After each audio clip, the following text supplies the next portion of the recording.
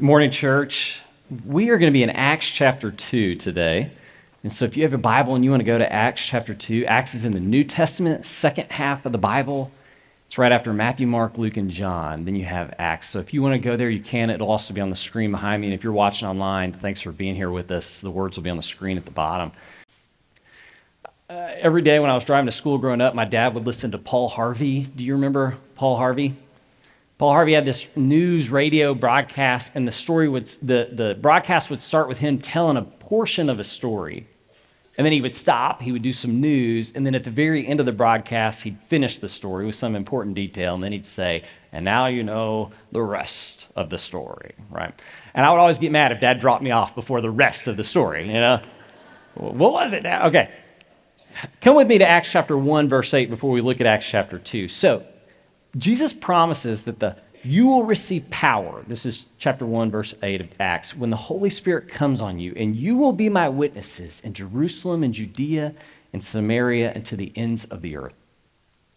Okay, so we talked about a few weeks ago that the whole of the gospel life, like I said a moment ago as well, is when people repent, they deny themselves, and they believe in Christ Jesus, or they enthrone God. So deny myself as king, believe that God is king. That's the whole of the gospel life. And that, I believe, produces a better world, the kingdom of heaven on earth.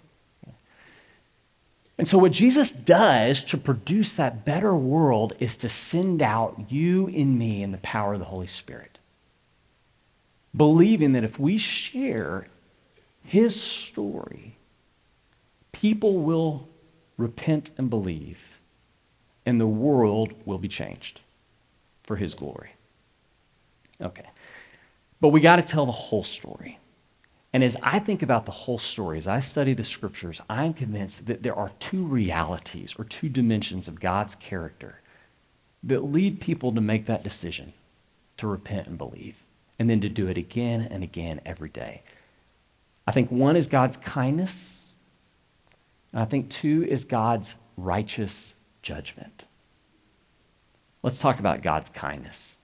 Paul says in Romans 2, he says, when you look down on somebody, so when you're unkind to somebody and you look down on someone in judgment specifically, he says that when you do that, you show contempt for the riches of God's kindness, his forbearance and patience, not realizing that God's kindness is intended to lead you to what? Repentance. You see it there? That's the whole of gospel life. So this is what God is after. And what Paul says there is remarkable. He says the kindness of God causes people to repent and believe. There's a couple examples, a lot of examples that I could give in the way that we see this lived out in Jesus and what Jesus says and does. Let me give you two. Remember, Jesus tells the story of the prodigal son. You got two boys. One of those boys wants his daddy's inheritance before he is due that inheritance, before his daddy passes away. And so his dad gives him his money, and he goes off and he squanders that money in a wild land and wild living. And then he has this moment when he hits rock bottom, when he's got nothing left and he's eating pig slop. He has this moment. Look at this. Luke 15:17. When he came to his senses. I love that line. When he realizes something, a light bulb goes off. This is what he realizes. How many of my father's hired servants have food to spare? What's he realizing? My dad takes care of everybody that's his. Gives them more than they need. He's realizing the kindness of the Father. And look what happens when he realizes that. I will set out, I'll go back to my father, and I'll say to him, Father, I have sinned against heaven and against you. What's that? Repentance and belief. You see it? So he realizes the Father is kind, and he wants to go to him. Look at that. Well, let me tell you another story. This one's a Jesus story. You find this in John chapter 8. Jesus is minding his own business, and a bunch of guys drag this woman out in front of Jesus, and they tell Jesus that she's been caught in the act of adultery. She's doing what she shouldn't be doing. And they expect Jesus to join them, to pick up a stone and to throw these stones at her. And instead, Jesus writes in the sand We're always wondering, what was he writing in the sand? We don't know. But he looks down in the sand and he begins to write. And he tells those guys, okay, this sounds great, guys. If any of you are without sin, go ahead and throw stones at her. So none of them can throw a stone at her. They've all got sin in their lives. And so one by one, the stones fall. And Jesus finally looks up from the sand and he sees just the woman standing there. He says, do they not condemn you? And she says, no one does, sir. And he says this, then neither do I condemn you. Jesus declared, go now and leave your life of sin. What's that? Repentance. Turn away, deny yourself, and live for me now. What's motivating her? The kindness of God in Jesus Christ. You see it? Received, embraced. That's what motivates her to change. This guy loves me so much he would intervene for me. It's the kindness of God. We had a new family come to our church recently. They came for a special event that we were doing. And I had a long conversation with the dad while he was here, and we shook hands and parted ways. And I didn't see him for a couple weeks. I didn't think anything about that. It was just a special event. And then he showed up at church about 3 months ago. And then they've been coming every Sunday since then. And I got an email from him, and the subject line was this, funny how God works. And he described that at that event that we were at where we shook hands and parted ways. He said this, when you shook my hand before I left and you said, come back and visit with us, I thought to myself, he sure is a nice guy. Too bad I won't be seeing him much in the future. But then he said the Spirit was working on his heart, on the heart of his wife. And he said his wife, and this is a quote, she knew we needed a place where we could be accepted and welcomed as a family, all of us. And it took me a while to see that she was right. And so here we are. And he goes on to say, I just wanted to share what God was doing in our lives through the church body at Highland. I love that. I love that. Okay, what's he experiencing there? The kindness of God and the people of God. And that's life-changing. Makes him realize he belongs here. He wants to live for the Lord here in our midst because he's experiencing the kindness of God through us. Okay, that is such an important part of the gospel story, and we have got to tell that, the loving kindness of our God. Okay. That leads people to repent and believe, gospel life, but it's not the only thing that leads people to repent and believe. And the other dimension of God's identity that leads people to give their hearts to him, to sacrifice themselves daily and give their lives to him is the righteous judgment of God. So come with me to Acts chapter 2 now. This is the first Christian sermon. I've said that a couple times. Acts chapter 2 starts with God pouring out the Holy Spirit on us. The people of God begin to speak in tongues and do other miraculous things. The people watching this are trying to make sense of it. And so Peter addresses what they're wondering. And he starts his sermon by quoting from Joel. And this is what he says. Joel is an Old Testament book, an Old Testament prophet. He says, in the last days, God says, I'll pour out my Spirit on all people. So this is what you're seeing happening, everybody. I'll pour out my Spirit on all people. I'll show wonders in the heavens above and signs on the earth below, before the coming of the great and glorious day of the Lord. And everyone who calls on the name of the Lord will be saved. So you and I hear that and we're like, yeah, the day of the Lord. The Jews who heard that heard, oh no, the day of the Lord. Because what the day of the Lord means is the long-awaited day when God is going to come and judge everybody. That's what the day of the Lord means. And so what Peter is saying here is God has poured out his Spirit, and that's a sign to us that the clock started. As soon as the Holy Spirit was poured out on us, the clock, God's eternal timer started. And we don't know how long that clock is going to run, but when that clock stops, God's day is here. And when God's day arrives, he is going to judge everybody. So you want to be on the right side of God because that day is coming. All right, and then he goes on to say this to those he's preaching to. He sets the stage. You want to be on the right side of God, and you need to be saved. Make that clear. He says that as well. The name of the Lord, anyone who calls on the name of the Lord will be saved, he says. So God's making a way for you to be saved from his day. But then he goes on to say this to them. This man, Jesus, Acts chapter 2, verse 23. This man, Jesus, was handed over to you by God's deliberate plan and foreknowledge, and you. Now pay attention. He's going to put God on one side and you on the other side. Watch. And you, with the help of wicked men, put him to death by nailing him to the cross. But God raised him from the dead, freeing him from the agony of death, because it was impossible for death to keep its hold on him. Therefore, let all Israel be assured of this: God has made this Jesus, whom you crucified, both Lord and Messiah. You see that? You know that song, Greatest Commands? God is love. God is such a Church of Christ song. You know, 4-part harmony. It's awesome. Okay. We're going to sing it next week, I think. Let me just point out, though, the first Christian sermon ever preached is not a Greatest Commands sing-along. Right? He is not leading with the love of God. He is leading with the judgment of God. What he's saying is God was doing something in the world through his son, Jesus Christ, and you got on the wrong side of God, and on the wrong side of God is not a place you want to be. You need to be saved.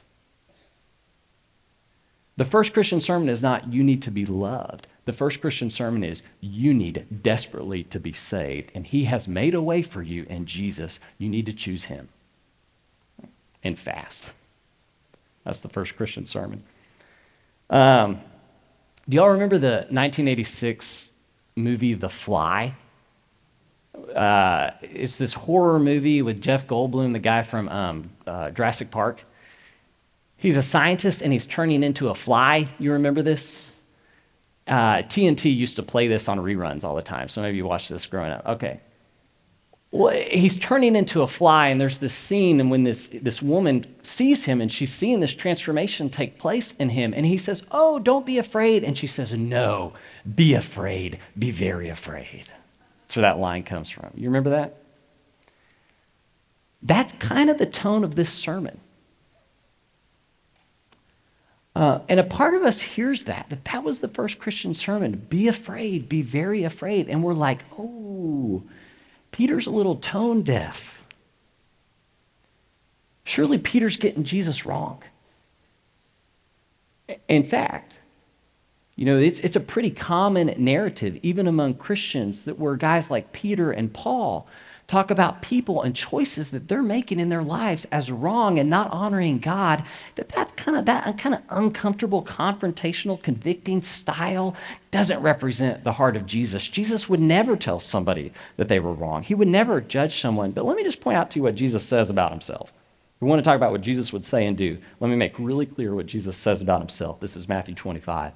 When the Son of Man comes in his glory, this is Jesus talking about himself, and all angels come with him, he will sit on his glorious throne, and all the nations will be gathered before him, and he will do what? Separate the people from one from another as a shepherd separates the sheep from the goats. He'll put the sheep on his right and the goats on his left. What's he saying? I'm going to judge the whole world. Jesus is. I'm going to judge everybody. And I'm going to separate them. And the ones who don't land on the right side of that separation, he says that they'll go away into eternal punishment, but the righteous to eternal life. Okay, do you see now that in Jesus, we have these two dimensions of God's identity in one person? God's absolute love and kindness, and God's righteous judgment of the whole world. And that to tell one of those is to tell half the story. And we want to tell the whole story, right? So I think the question you got to ask, because you're going to go out from here and you're going to engage a world that's hurting, that's confused, and the question you're asking, and you should be asking, is, which version do I tell? What does this person need to hear about God? And I think that depending on where that person is, you can choose the wrong one to lead with. I think that's possible. We know in the history of the church that there's been decades and generations, maybe millennia, where the church led with judgment and a lot of people just needed some love. to change their lives. We know about this. We're nodding our heads, right? And it's also possible that we lead with absolute love and we never lead somebody to conviction. And because they're not short on love in their life doesn't change. They never feel the need to repent and believe. So which one does the person you love need to hear? I think it's like parenting. You ever heard the word teachable moments? You've heard this. Maybe your kid gets burned, or maybe they didn't study for a test. They touch the stovetop and they get burned. Or maybe they didn't study for a test, they get a bad grade. Or maybe they're leaning back at the dinner table in their chair and they fall over. What I've learned about teachable moments is that they are rarely teachable in the moment. You know what I mean? You know, when they're crying and screaming, they don't need to hear, "I told you so," although that's what you want to say more than anything in the world. Okay, what do they need to hear? "Hey, I love you, buddy. I'm on your side. Let me kiss that." But I think about the other scenario of parenting, like when I'm maybe cooking at the stovetop. I don't do much of our cooking, but when I do, the boys like to get up there beside me and help out. And they stand on chairs, and I've got this hot stovetop, and they're reaching all over the place. You know what I'm talking about with your kids? Okay, so what loving parent doesn't say to that kid who hasn't yet experienced what it's like to be burned? "Hey, watch it. You know, pull back. You don't want to do that, because if you do that, this is going to be the consequence," right? So you see, it kind of depends on where the person you love is, on which message you lead with. Or let me give you this example of our youth group. We got the best youth ministers in the world. A couple weeks ago, in the same week, I saw our youth ministers ministering to one child who's lonely, struggles with depression, is isolated, crying in the conversation. What does that child need to hear? "Hey, God loves you. God's on your side. We love you. We're on your side." In the same week, another set of parents sent their child to meet with our youth ministers because their child keeps making one boneheaded decision after another and hasn't experienced the consequence of those decisions and can't understand why. Those would be bad decisions to make. And what those parents want that child to hear from their youth ministers is, "Hey, bonehead, stop it. We don't approve of what you're doing. You're on the wrong side of us, you're on the wrong side of God, and you need to rein that in." So just think about it. When you parents send your kids to the youth group every Sunday morning, you're wanting your kids to hear totally different messages depending on where your kid's coming from that week. Think about that. Isn't that fascinating? Right? Man, that's a tall order for our youth group. I'm glad I'm not them. Oh, man, that'd be hard. You hear that? When we gather together, we come with different needs. And what we need to hear is based on where we're at. And that's true of the people that you love. What do they need to hear? They need to hear about God's loving kindness? Or do they need to hear about God's judgment? And that it's wrong to be on the wrong side of God. Get right. Repent and believe. What you can see there is that a ministry where only one of those was preached, or we only witnessed to one of those dimensions of God's identity, would be incomplete and I think ineffective. It really takes telling the whole story. And so I'd ask that you pray for me, as I do that week in and week out. That your prayer would be that Eric would tell the whole story. Because there's somebody whose heart's not where your heart is that Sunday, and they need to hear something else. I'd ask that you pray for our Sunday school teachers, for our shepherds. As they teach the Word of God, they need to hear different things in those classes based on where they're at about who God is. But here's my thing. I'm praying for you because what Peter says, what Jesus says to us, is that you're all his witnesses. This promise is for you and for all who are far off. All of you are responsible for telling the story of Jesus to the world. Which part of the story are you going to lead with? Right. You need to tell it all. Which part do you start with? Think about that. I'll end with a C.S. Lewis story. In World War II, Europe was hurting, obviously. And C.S. Lewis was asked to do these series of radio broadcasts. Those broadcasts are now a book. That book is called Mere Christianity. Ever heard of that book before? It was radio broadcasts during World War II before it was a book. And so Lewis is dealing with a city, a world really, a country that is hurting and broken. And we might think that what he would lead with would be God's loving compassion for them. That's not actually where he starts. Where Lewis starts is with the conversation he hears among school children, among people discussing the war, among people discussing things in their own lives. The conversation he hears again and again, that's not right, he hears somebody say. That's just wrong. They shouldn't do that. That's unfair. This isn't right. This is wrong. And maybe some of you are feeling that about the events in our city this week. This is wrong. And Lewis says, where does that feeling that something's right and wrong, where does that come from?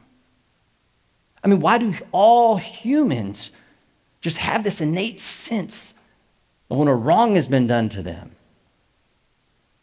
He says, if there's a moral imperative on all people like that, it must come from somewhere, he says.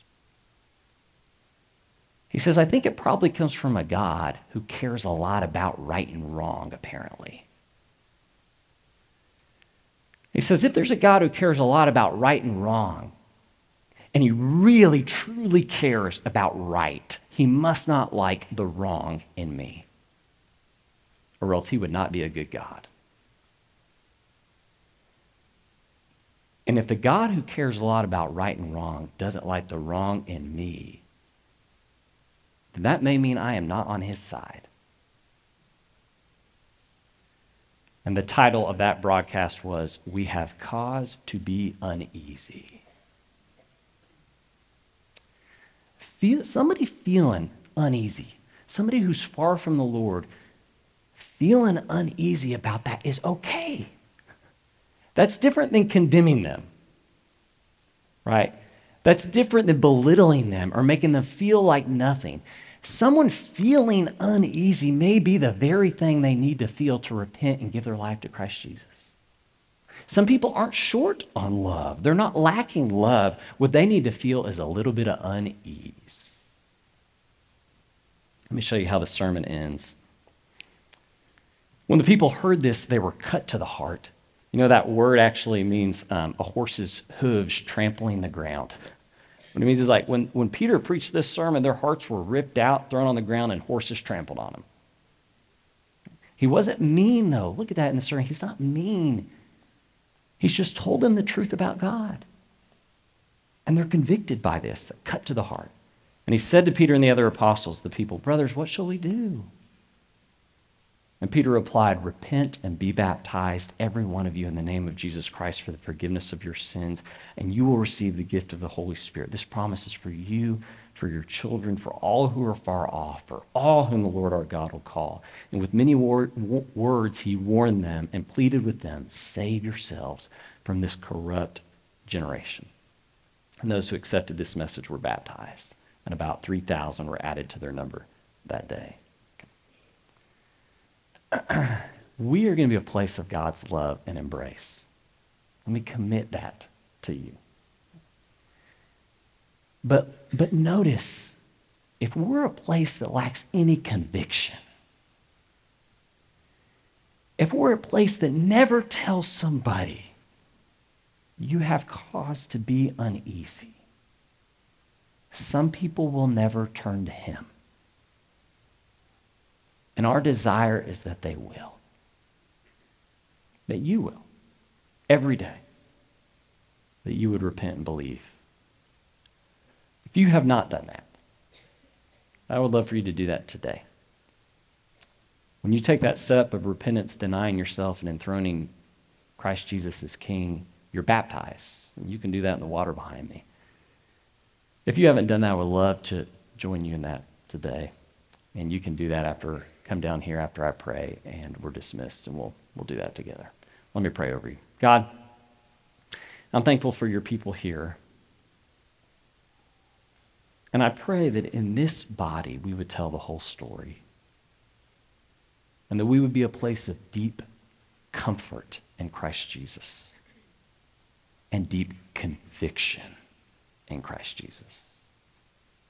Make us both to your glory, God, and for our good. And I pray this in the name of Jesus. Amen.